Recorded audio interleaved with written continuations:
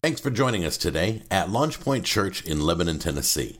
We believe the Bible is the written word of God, without error, and useful for every part of our lives. We believe that through learning and teaching of the word, others might come to know God, find freedom, discover their purpose, and make a difference. We are in Colossians. We're going to finish chapter 2 today.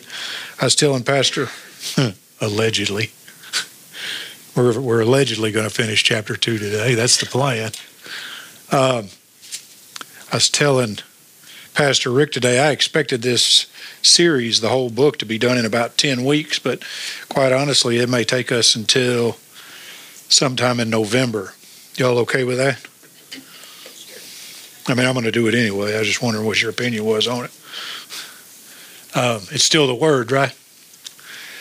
So today we're going to be talking out of Colossians chapter 2, 16 through 23. So if you want to go ahead and turn there, I'll be getting to that in just a moment. But I want to talk to you first about how last week Pastor Rick filled in for me. He did a great job, from what I understand, to explain that we are made complete in Christ Jesus, that our salvation is complete, that our forgiveness is complete, and that ultimately, according to the text, our victory is complete. Not because of anything that we've done, but because of what Christ Jesus has done.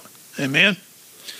And so with that in mind, and I believe with that in we're going to continue to teach, because I think with that in mind, Paul starts the next section where he's essentially going to spend what we know as verses 16 through 23 speaking specifically against the three errors that the church in Colossians was making. And so we're going to talk about those errors today and why we should do everything we can to avoid those errors ourselves in the modern church. So those errors are, there's some technical names for them. The first one is legalism, which is a works-based faith. The second one is mysticism, which is a faith based on our feelings. And that's very simplified, but it's as simple as I can say it. And then asceticism, which is self-empowered discipline. And so the people that were coming and teaching falsely in the Colossian church were saying, listen, you have to add something to your faith. Your feelings matter. And that ultimately your ability to self-discipline is absolutely necessary. Now, these things seem right to us because the Bible tells us that we should be obedient, that we should perform works. James, the contradiction that people often make or assume is that faith has to exist outside of works. Works is contrary to faith, when in fact that's not true. Romans, Paul is speaking about faith.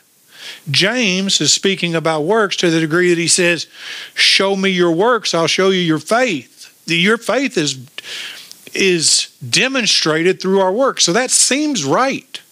That we should be people that work. It seems right that our feelings should be involved because we are emotional people. God created us to be emotional people. And like just a few moments ago when we're in the middle of a song, it engages our emotion.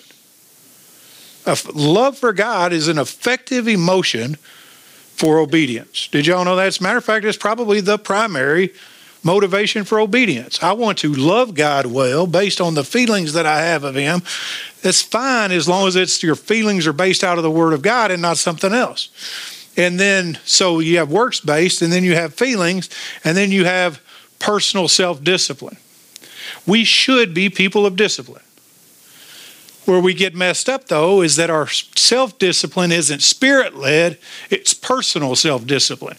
You don't have the strength in you to cut the stuff out of you that needs to be removed from you. And so all of these things together sound like the truth. But here's the thing about a lie. A lie can sound like 99.9% truth. But if you add 0.01% of a lie to it, it taints the whole thing. I had a buddy of mine tell me one time, he said, the devil doesn't care if you drink an ocean full of truth. If he can get you to take one shot glass full of a lie. Because the lie will kill you. And so that makes it very difficult for us to to understand what identifies the truth from a lie. And Paul's trying to correct these things. And necessarily so. We have to be proactive against these false teachings. 2 Timothy 4, 3-4 says, "For the time will come when they will not endure sound doctrine. But wanting to have their ears tickled, they will accumulate," which means gather around themselves, "teachers in accordance to their own desires." People are going to tell them, listen, whatever you want to do is fine with me. You're okay. You can live contrary to the Word of God. And we're going to love you anyway. The fact of the matter is we are going to love you anyway, but we're going to love you enough to tell you the truth. But anyway, he says, teachers in accordance to their own desires, and will turn away their ears from the truth and will turn aside to myths. Ladies and gentlemen, that time is right now. If there's ever been a time that's upon us, it's right now. And for that reason, the church has to be proactive. Paul says this to the leaders in the Ephesian church as he's leaving them in Acts 20, 28-30. He says, "Be on guard for yourselves and for all the flock, among which the Holy Spirit has made you overseers, to shepherd the church of God, which he purchased with his own blood." Here's the thing, man. The church doesn't belong to me, so I can't just tell the church whatever it is I want to tell them. The church has been bought and paid for by the blood of Jesus. And so for me to stand against the owner of the church means that I deserve to be kicked out of the church for that false teaching. Amen? Because my job, your job, is to protect one another from the enemy, the shepherd or the wolf that may come in and try to destroy the flock. That's not just my responsibility, though. That's y'all's responsibility. If you hear a false teaching, if you hear somebody say something, well, Pastor Jim said so-and-so, and you know that's not the truth, first I want you to correct them, and then come to me and ask me, did you say that? And if it's what I said, then you need to correct me. Because the most significant thing we can do is protect the truth. Because if we don't protect the truth, the enemy will get in. I know that after my departure, savage wolves will come in amongst you, not sparing the flock. And from among your own selves, men will arise, speaking perverse things to draw away the disciples after them. Why would they do that? Why do false teachers exist? False teachers exist to draw their own influence, to grow their own platform. I'm not trying to grow my own platform or increase my influence, nor should you. Your responsibility is to grow the kingdom of God through faithfulness. Amen? And so this is what Paul's speaking against. And we have to stand opposed to it. Otherwise, it's a matter of time before we're dissuaded from that truth. In Galatians chapter 1, verses 6-9, we read this. "I am amazed that you are so quickly deserting him who called you by the grace of Christ for a different gospel." Do you know that's what happens when we don't pay attention to the truth? For which is really not another. Only there are some who are disturbing and want to distort the gospel of Christ for their own influence or their own platform. But even if we or an angel from heaven should preach to you a gospel contrary to what we have preached to you, he is to be accursed. As we have said before, so I say again. Now, if any man is preaching to you a gospel contrary to what you received, he is to be accursed. Anytime Paul reiterates or restates a statement, he's trying to get our attention.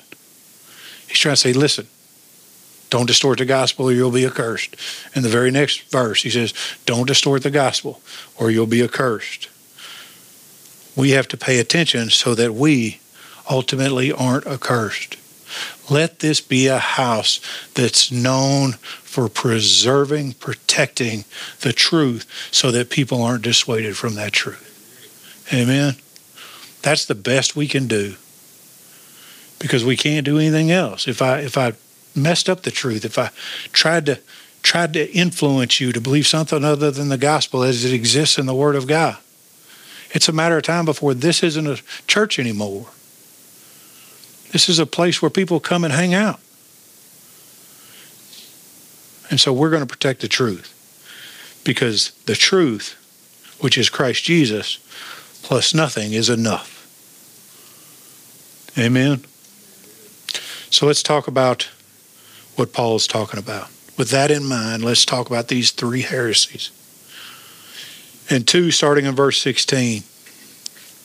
The first point, and I'm going to make these points individually as I read the text for those points. Paul says this in 16 and 17. Therefore, because we are completed in Christ, no one is to act as your judge in regard to food or drink, or in respect to a festival, or a new moon, or a Sabbath day. Things which are mere shadows of what is to come, but the substance belongs to Christ. So Paul starts with human works. Truth trumps legalism. He's talking about human works. Let no one be a judge to you. Don't let anybody judge you. You are judged by the righteousness of God in Christ Jesus. Amen? Does everybody understand that? There is one thing you will be judged by in regard to your eternity. That is your proclamation of Jesus Christ as Lord. Secondarily, in regard to the crowns and the jewels that you're just going to turn back over to Jesus as a worship offering anyway, then your deeds. But those are deeds as led by the Spirit of God for you to perform. Those are deeds that God before time had a plan for you to do. You're His workmanship, designed for His work, not for the sake of work, but for His work. Legalism is dangerous because it gives the air of righteousness without having to refrain the flesh. If I say, you need to do such and such, or if I try to force myself into doing such and such, what happens is I end up trying to promote myself. And I'm going to say, you see what I did? You see what I did? Over there, you see what I did? I did that thing over there. Bible says don't let your left hand do what your right hand's doing. That's right. Now that's true in most cases. Sometimes so that other people may see what the work of the church is, it's necessary to discuss those things in public. But for the most part, I've told you this 100 times, the work that you do, the worship that you give through acts of service are margin issues. They happen within the margin of your calendar. People without the ability for people to see or people to know about. If most of your ministry isn't happening outside of your calendar, in the margins of your calendar, outside the walls of the church, you're probably living in a works-based relationship with the Lord, which is to say you don't have a relationship with the Lord. Here's the hard truth, and it's tough. You can't usher enough to go to heaven. You can't give enough money to buy your way into God's city. You think money means anything to Him? It's only an opportunity to show whether or not you're faithful with what He's given you so that the kingdom of God might ultimately grow. There's nothing we can do. We can't show up to the Joseph Storehouse just to look good showing up at Joseph Storehouse. We have to be there because we have a heart to grow the kingdom of God. That's the difference between a works-based faith and a faith-based, a Christ-centered faith, is that it does what it needs to do to ensure that Christ Jesus is known, that He is made glorious, that people might understand the kingdom of God and their place in it. Amen? And so ultimately God can be glorified. That's the heresy he's fighting against. They're saying Christ isn't enough, but Christ is the only thing that matters.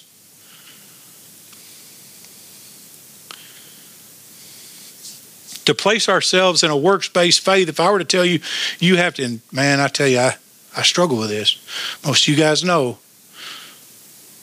Well, most of you guys probably struggle with this. I got a list of 10 things. If I get these 10 things done, God's going to love me. Y'all know what I'm talking about. Fact of the matter is, if you don't get any of those things done, God loves you anyway. Amen. But we should still try to do that which we've been called to do. But Christ is simply enough. Amen. If I work in my works, if I stand on my works and not on Christ Jesus, then I am living a life that is a yoke of slavery. I've renewed myself again to the yoke that Christ broke off of me. That's what he's talking about here in verse 16. He says, don't let anyone act as your judge in regard to food or drink or festival or new moon or Sabbath. These are all Jewish legalistic things that they had to do to keep the law. You're not under the law anymore. Everybody say it. I'm not bound by the law. Jesus fulfilled the law. That's right. You could say that all day long, every day. I'm not bound by the law. Jesus fulfilled the law. He is saying literally, don't let people consume you or bother you with what you're eating or drinking. You have freedom in Christ Jesus. You're not bound by what's clean versus unclean. Now, you are bound to ensure that you're not a stumbling block to someone who may be struggling or who is weaker in your faith. But don't let somebody tell you, hey, you can't eat that. I can eat whatever I want to because I'm free in Christ Jesus. Everybody all right? So he's telling them, let that go. That's law. He's telling them, he continues, he said, in regard to festivals, that is to say, Pentecost and Feast of Tabernacles and all of these kinds of things. Don't worry about those. Those are all representations of something else. You know what that something else is? Christ Jesus. New Moon Festival, which is the first of the month when they offered sacrifices.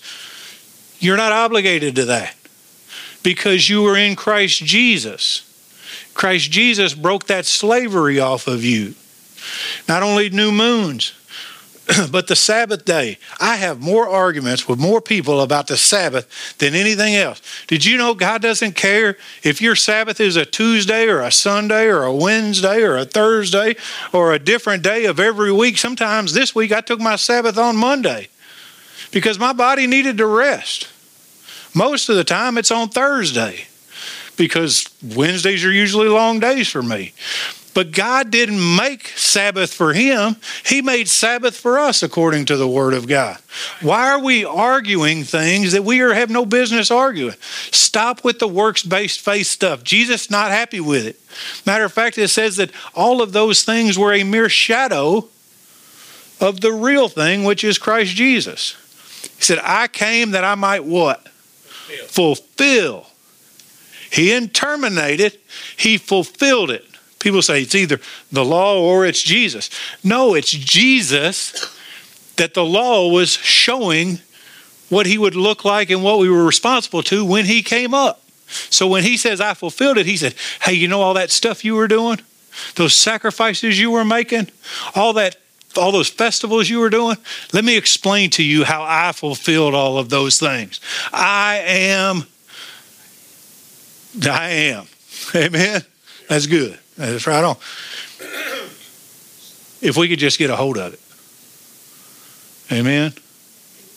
Let the works go. Paul's saying, listen, just focus on Christ. Don't focus on works. If you focus on Christ, you'll want to work. But you'll ensure you're working where work is necessary and what you're called to based on your gifting and what he's given you. Secondly, excuse me.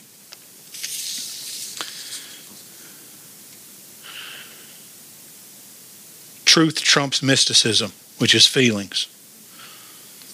Truth trumps our feelings. 18 and 19 says, let no one keep defrauding you of your prize, but by delighting in self-abasement and the worship of the angels, taking his stand on visions he has seen, inflated without cause by his fleshly mind, and not holding fast to the head, from whom the entire body, being supplied and held together by the joints and ligaments, grows with a growth which is from God. Listen to this. I'm going to say it again. Let no one keep defrauding you of your prize by first delighting in self-abasement. You know what self-abasement is? Do you know what abasement is? Abasement's humility. Self-abasement is false humility. Stop defiling yourself with false humility and just be humble.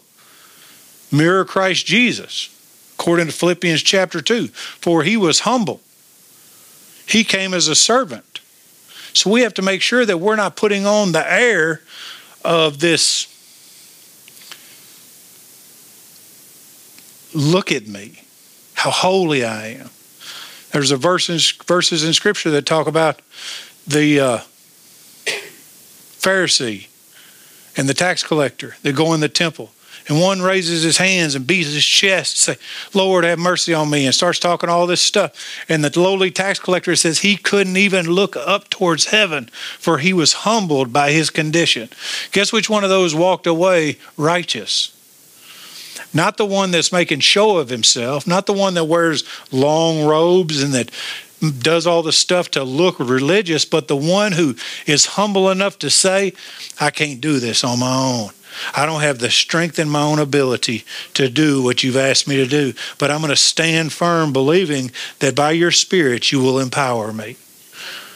That's humility. And humility has nothing to do with your feelings. That's right. We're humble because Jesus Christ gave his life for us. But Pastor Jim, my feelings are important. Except they aren't. I've never met someone driven by their emotion that was also righteous.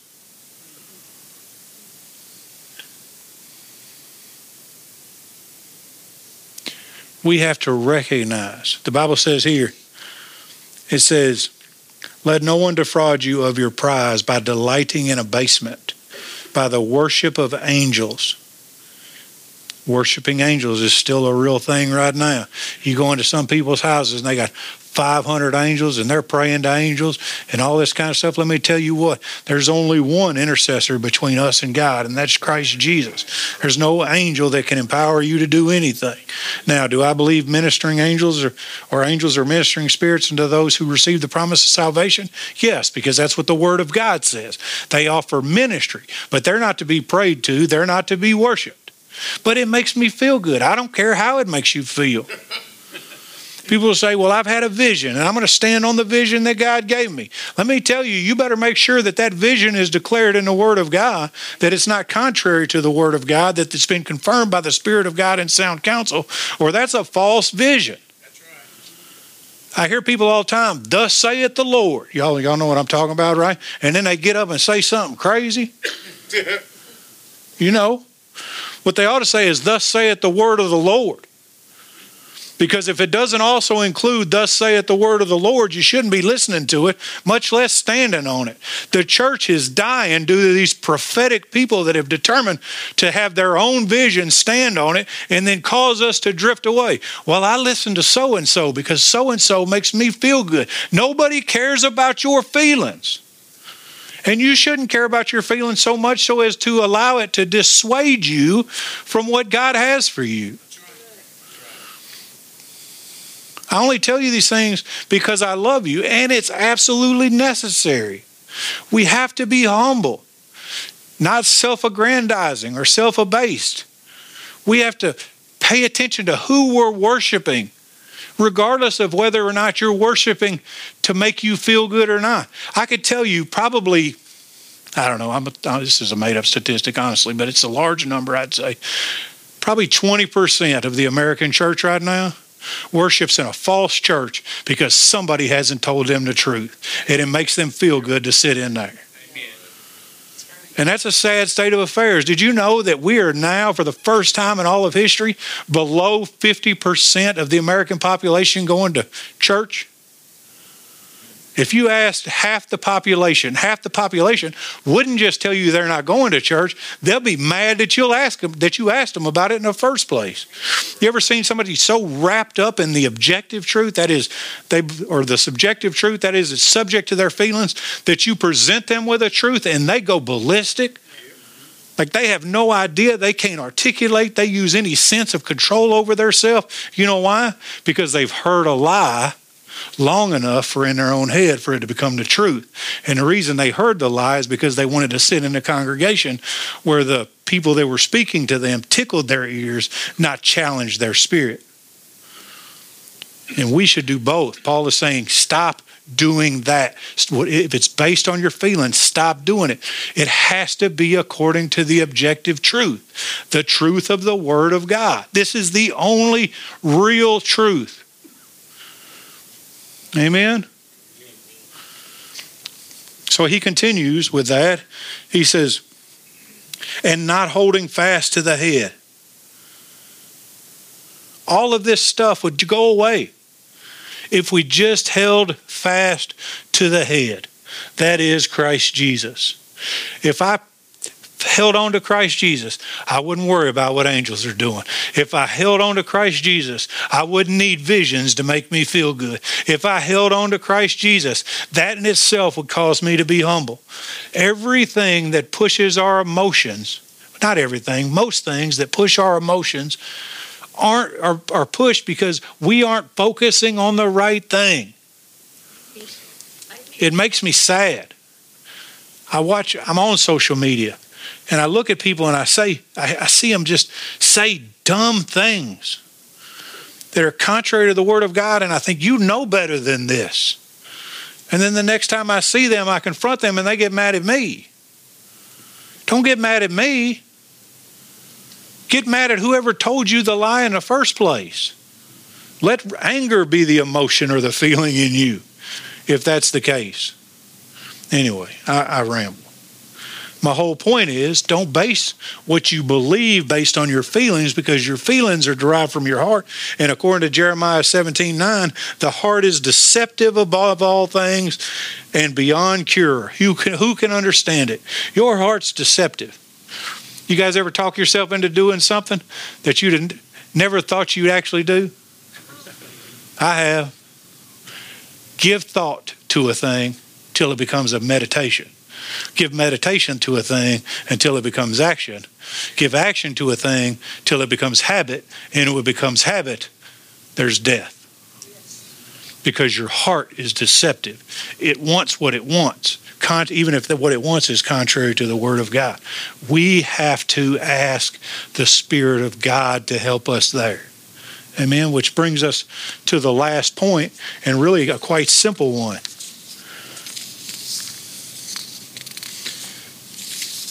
Truth trumps asceticism, which is self-empowered discipline. Truth trumps self-empowered discipline. 20 through 23.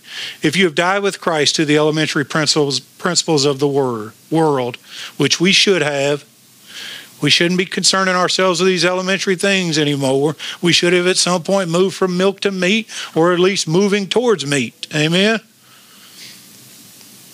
Why, as if you were living in the world, do you submit yourself to decrees such as do not handle, do not taste, do not touch, which all refer to things destined or perish with use in accordance with the commandments and teachings of men? These are matters which have, to be sure, the appearance of wisdom in self-made religion and self-abasement and severe treatment of the body, but are of no value against fleshly indulgence. So what's he saying? We're called to be empowered by the Holy Spirit. People that tell you these things, don't handle that, don't taste that, don't touch that. You have to do this, you have to do that. You don't have the ability to do those things on your own. You have to submit yourself. We have to submit ourselves to the power and the strength of the Holy Spirit. Because it's only by the strength and the power of the Holy Spirit that we can overcome those things, that we are purified from the deeds of unrighteousness.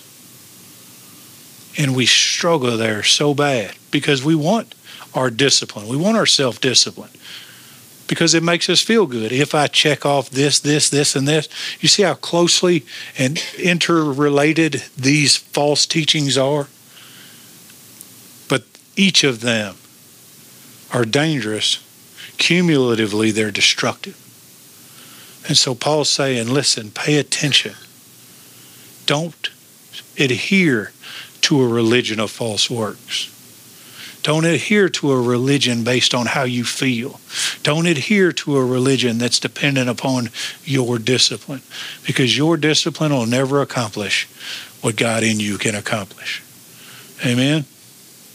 Christ, I would challenge you, don't be dissuaded from the prize and hold tightly to the head. Know the truth, and the truth will set you free. Amen?